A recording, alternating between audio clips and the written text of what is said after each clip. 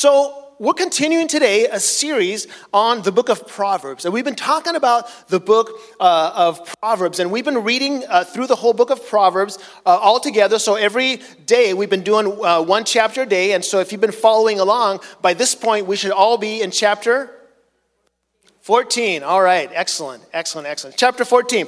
So we're gonna do one of the verses here this morning. But first of all, I want to say thank you for coming back, because I was worried last Sunday after I shared that story about the gas cap. I'm like, that's the end of the church. Like, there's zero respect for your pastor. You're no longer going to listen to any of the words that he has to say. So thank you for giving me grace on that one. And so we're on the book of Proverbs. And if you know this, Proverbs, there's two big ideas in the book of Proverbs. Two big ideas. One is wisdom. And we're not talking about knowledge. We're talking about wisdom, because there's a difference between wisdom and knowledge. I mean, we've all met people who have a lot of knowledge, but not necessarily a lot of wisdom, right? And sometimes we've met people who have a lot of wisdom, but don't necessarily have that much knowledge. This book is about wisdom. And so that's big idea number one. Big idea number two is the fear of the Lord. And when we talk about the fear of the Lord, we're not talking about being scared of God. What we're talking about is having a proper vision of ourselves, like who we are before God, and having a vision, a clear vision of who God is in relation to us. So it's not being scared of God, but it is having a humble submission before God. And so when we go through the book of Proverbs, you're going to realize that there's a lot of do this and then that will happen, and don't do that and then this won't happen. And so when we go through the book of Proverbs, sometimes we think that these are promises. They're not necessarily promises. We have to understand that. And the other thing that's important is that these are not formulas for success, because these are talking about the general rule. Like, generally, this is the thing that's going to happen. And this is wisdom literature. And we've got the book of Job, and we've got the book of Proverbs, and we got the book of Job, and we've got different wisdom literature, such as Ecclesiastes, that talk about these exceptions to the rule. If you've been through the book of Job, you'll understand that there's exceptions to the rule, and that's what these books are all about. So when we read the book of Proverbs, we have to have a proper understanding of what it is that we're reading. Okay? And so today we're going to look at Proverbs 16:18. This one's going to hurt a little bit. Proverbs 16:18. I love you guys. Just think that I'm giving you a big hug while I'm preaching this message to you. Proverbs 16:18 says this: Pride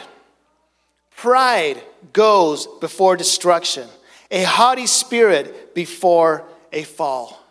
So today, the message for today, I have titled, Check Your Pride.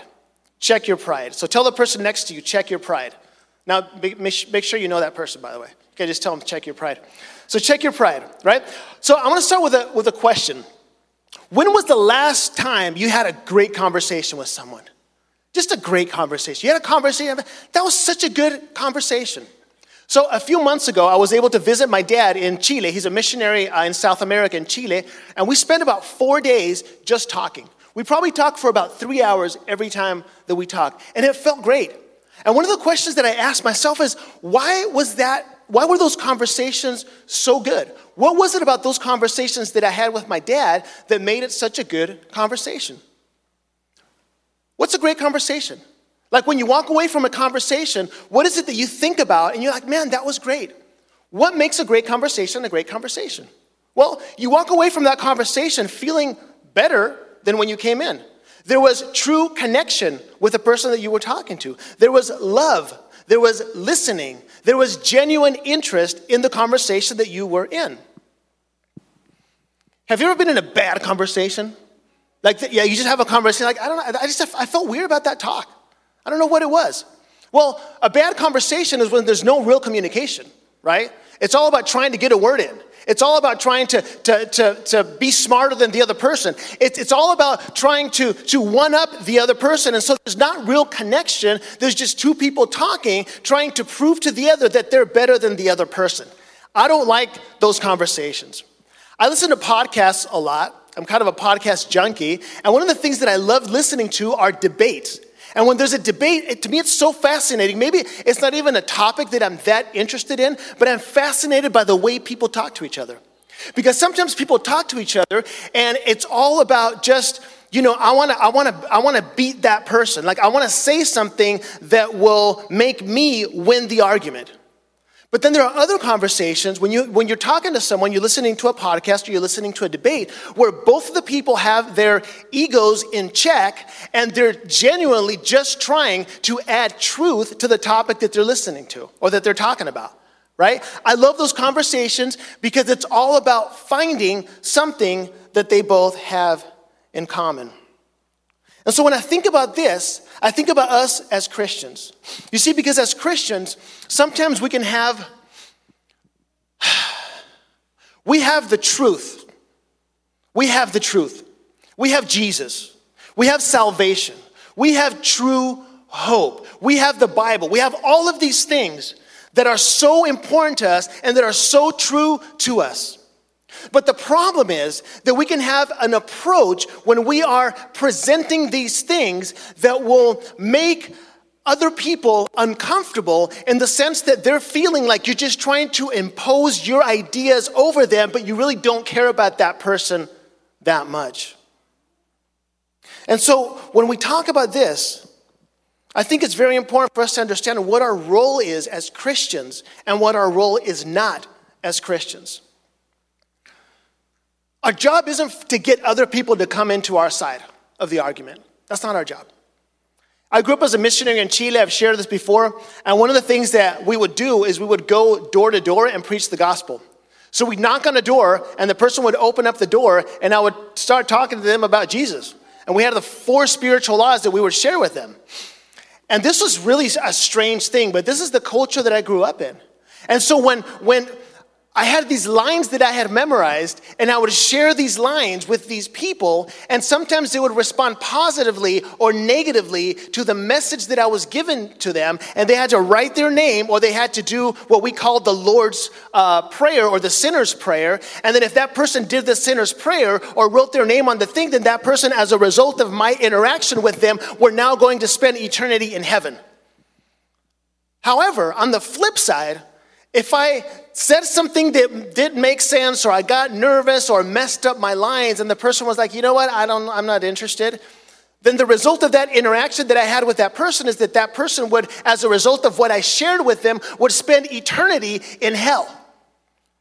And so imagine how I felt as a boy having that weight of responsibilities. So I look back and I realized the absurdity of all of that. I was just ignorant or misinformed on how this whole thing works. Because now I know that it is God who calls, that it is God who saves, and it is God that gives growth.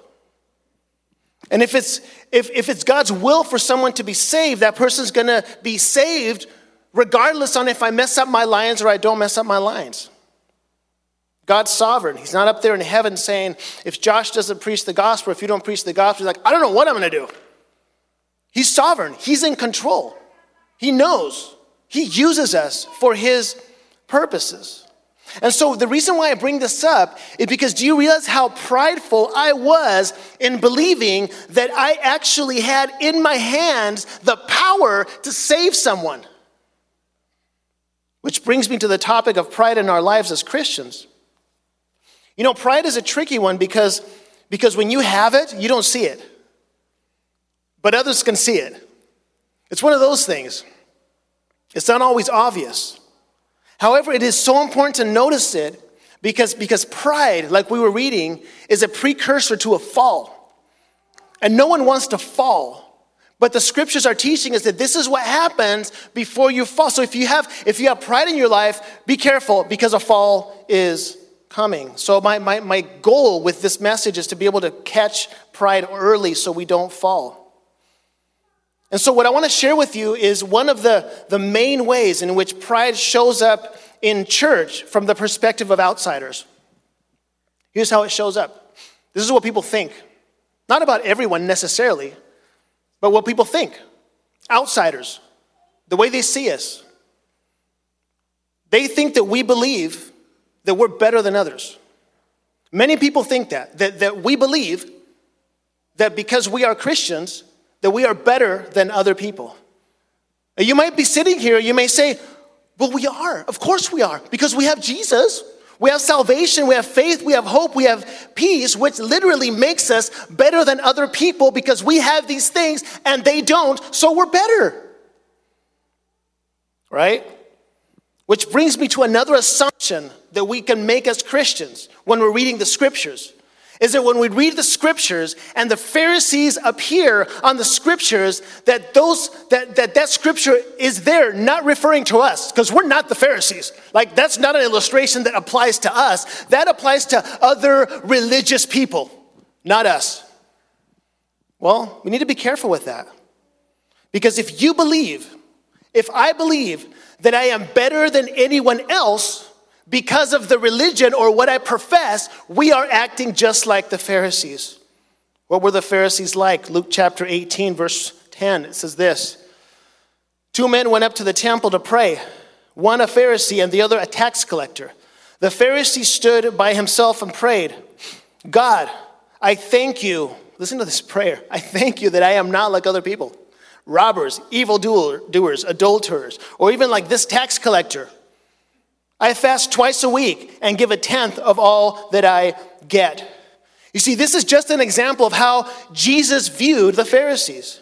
You see, the Pharisees were under the illusion that they had a closer connection with God and the rest didn't, because they were good followers of God. And brothers and sisters, we can fall into the exact same trap, and you may not even realize this. So let me be very clear on something.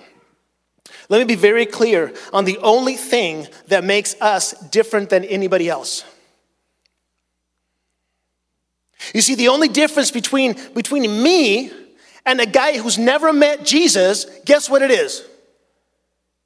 It's the fact that that guy has never met Jesus and I have. And if we make it about anything other than just that one fact, we have pride in our lives and we have to check it. See, I want to share with you something that might hurt a little bit. Certainly hurts me. It hurt when I realized this. Maybe you already know this. That God doesn't need you. He doesn't need you. God doesn't need me. He doesn't. Which was a powerful discovery for me. Because I was remembering the weight that I was feeling, the weight of pride, when I was sharing the gospel. I was remembering the weight of the pride on the one hand, and the weight of the guilt on the other hand, when I would go to door. But when I discovered that God doesn't need me, it was such an eye-opener. Because my big question then after I realized that, it was then what's my role in this whole thing that God is doing on earth? Like, what's my participation in God's redemption plan for the earth? Because I discovered that God does everything. He literally does the whole thing. He calls, he saves, and he gives growth. He does the whole thing. So if I think that I have something to add to the entire work of God, I have pride in my life. And I have to check that pride. Now, that was a big relief for me. Like, I'm like, okay, it's all done. It's all taken care of. Good. So the big question arises then, why am I here? Like, why am I even doing this right now? What is this right now? You see, he doesn't need me. He doesn't need you. He's not thinking up in heaven like, oh, if Josh doesn't preach the gospel, I don't know what's going to happen. No. He's not thinking that. Listen to this. And please open up your heart to receive this, It's much better than that. It's much better. God does not need you. He chooses you. He chooses you. He wants you. He wants you to participate with him in what he's doing. It's an invitation. It's an invitation. And so I want to explain it this way, and I apologize if I've used this example before, but it was such an eye-opener when I understood something. This is something that happened to me a few years back with my daughter Amy, who's not that little anymore. She was probably about 5 years old. So I was in my room, and I was making my bed. So I make my bed every day, just a routine type thing, takes 2 minutes. All of a sudden, my daughter shows up as I'm just starting to make my bed. And she's like, Daddy, can I help you? And in my mind, I'm like, okay, if I let her help me, it's going to take me 10 minutes. She doesn't know how to make a bed. And I'm like, I almost said no because I'm in a hurry, but then I stopped and I'm like, let's do this. Let's do this together. And then she comes in, and it's a blast. I'm doing the sheet thing. She's jumping on the sheet. We're just playing around. It took forever. Probably took 15 minutes to do that whole thing. But you know what I realized? Is that she didn't help me at all. It took a longer time than I would have ever expected. But it was such a beautiful experience for both of us. It was an invitation. I'm like, I'm doing this thing. Come on, let me join you. And my daughter joins me in this whole process. You see, when I think about our participation in the work of God, it's a love story. It's not about God needs us to be able to achieve the things that he needs to achieve. He's like, no, I want to show you something amazing. I'm in this redemption plan for the world. Why don't you come along? He chooses us. Come with me into this thing. This is so freeing. This is so freeing. Understanding this is so freeing. And so here's what I want to invite you to do. I want you to think about pride. Because we all have it, by the way. This is everybody. We all have some pride in our life. And pride basically is saying or thinking that God needs me for something. That's pride.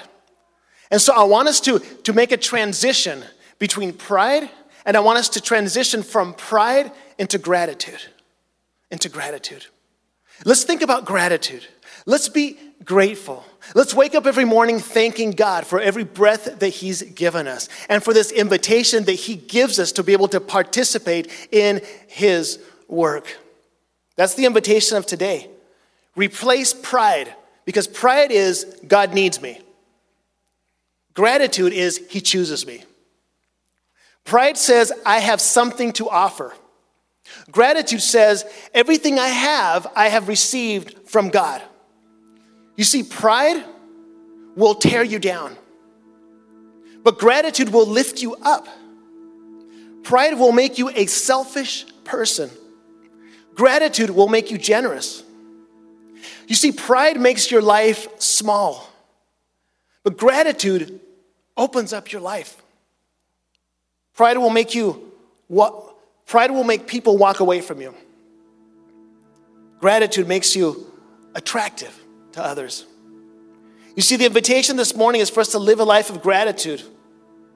And not just to avoid the fall or to avoid destruction, but to position ourselves correctly before God. You see, the fear of the Lord, which is one of the big themes of the book of Proverbs, is understanding who we are in relation to God. So I'm going to close with this. It's a little bit shorter sermon today, but I want to ask you a question. Have you ever been overwhelmed by something? Not like by problems or by things in life, but like just overwhelmed by something, but overwhelmed like in a good way, like, oh my gosh, this has always been in front of me and I just now saw it for the first time. Has that ever happened to you? So I was on a missions trip to Samoa. This was years back. It must have been like 2008 or something like that. I was at a missions trip and we were doing a VBS and doing some evangelism in this island. And nighttime came. And there were the people, the Samoans, they were like, I wanted to show you guys something amazing that we always share with the missionaries that come here. And so we went out to this field and it was nighttime. And we all laid on this field. And we looked up to the sky and we opened our eyes, and this is what we saw. Not those letters, by the way. Oh, there it is. That kind of represents what we saw. That's literally the Samoan sky from the perspective of Samoa. And so I'm looking at that. I'm seeing the constellations. I'm seeing the star. I'm seeing all these things. And it just like hit me so deep. It wasn't new information. It was just that I understood how small I was and how big God was. And I just felt my pride start to melt away and my gratitude start to increase. You see, maybe this has happened to you before. in your life where you come to these moments. And the beautiful thing is that when we think about our pride, we understand that pride is really about, I got this. Like, I got this. But when you see something like that and you understand and it hits you so deeply, it all changes. It's like what Job says in Job 38:4. God is talking to Job and he says, where were you when I laid the earth's foundation? Tell me, if you understand. Who marked off its dimensions? Surely you know. Who stretched a measuring line across it? What were its footings set? Or who laid its cornerstone? While the morning stars sang together and all angels shouted for joy. You see, this is a reminder this morning that everything that we have received from God. So I want to ask you to do something this morning. Super simple. Just take a breath. You can let it out now. That was a gift from God. It was a gift, literally a gift from him. The next breath is not a promise. It's probably going to be there. It's God's good.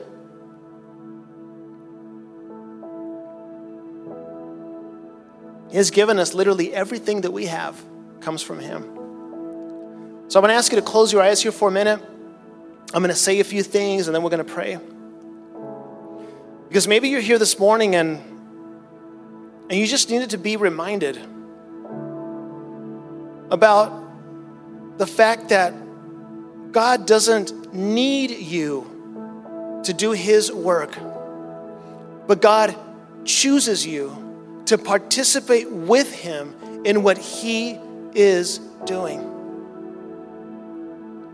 Maybe you're here and you just need to receive that freedom that comes as a result of that, of knowing that your work for God is a joy. And also that we're so dependent on him for everything. So the invitation this morning is to replace pride with gratitude.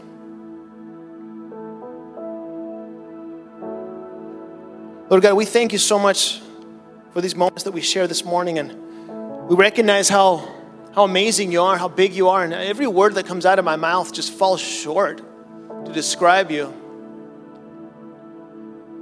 We just thank you, God, for every breath that we take, for every relationship that we have, for every meal that we get. We're so grateful for your sacrifice.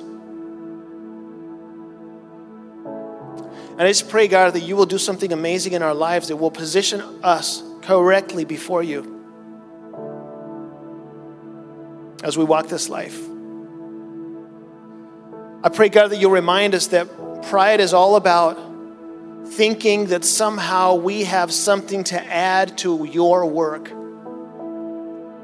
But gratitude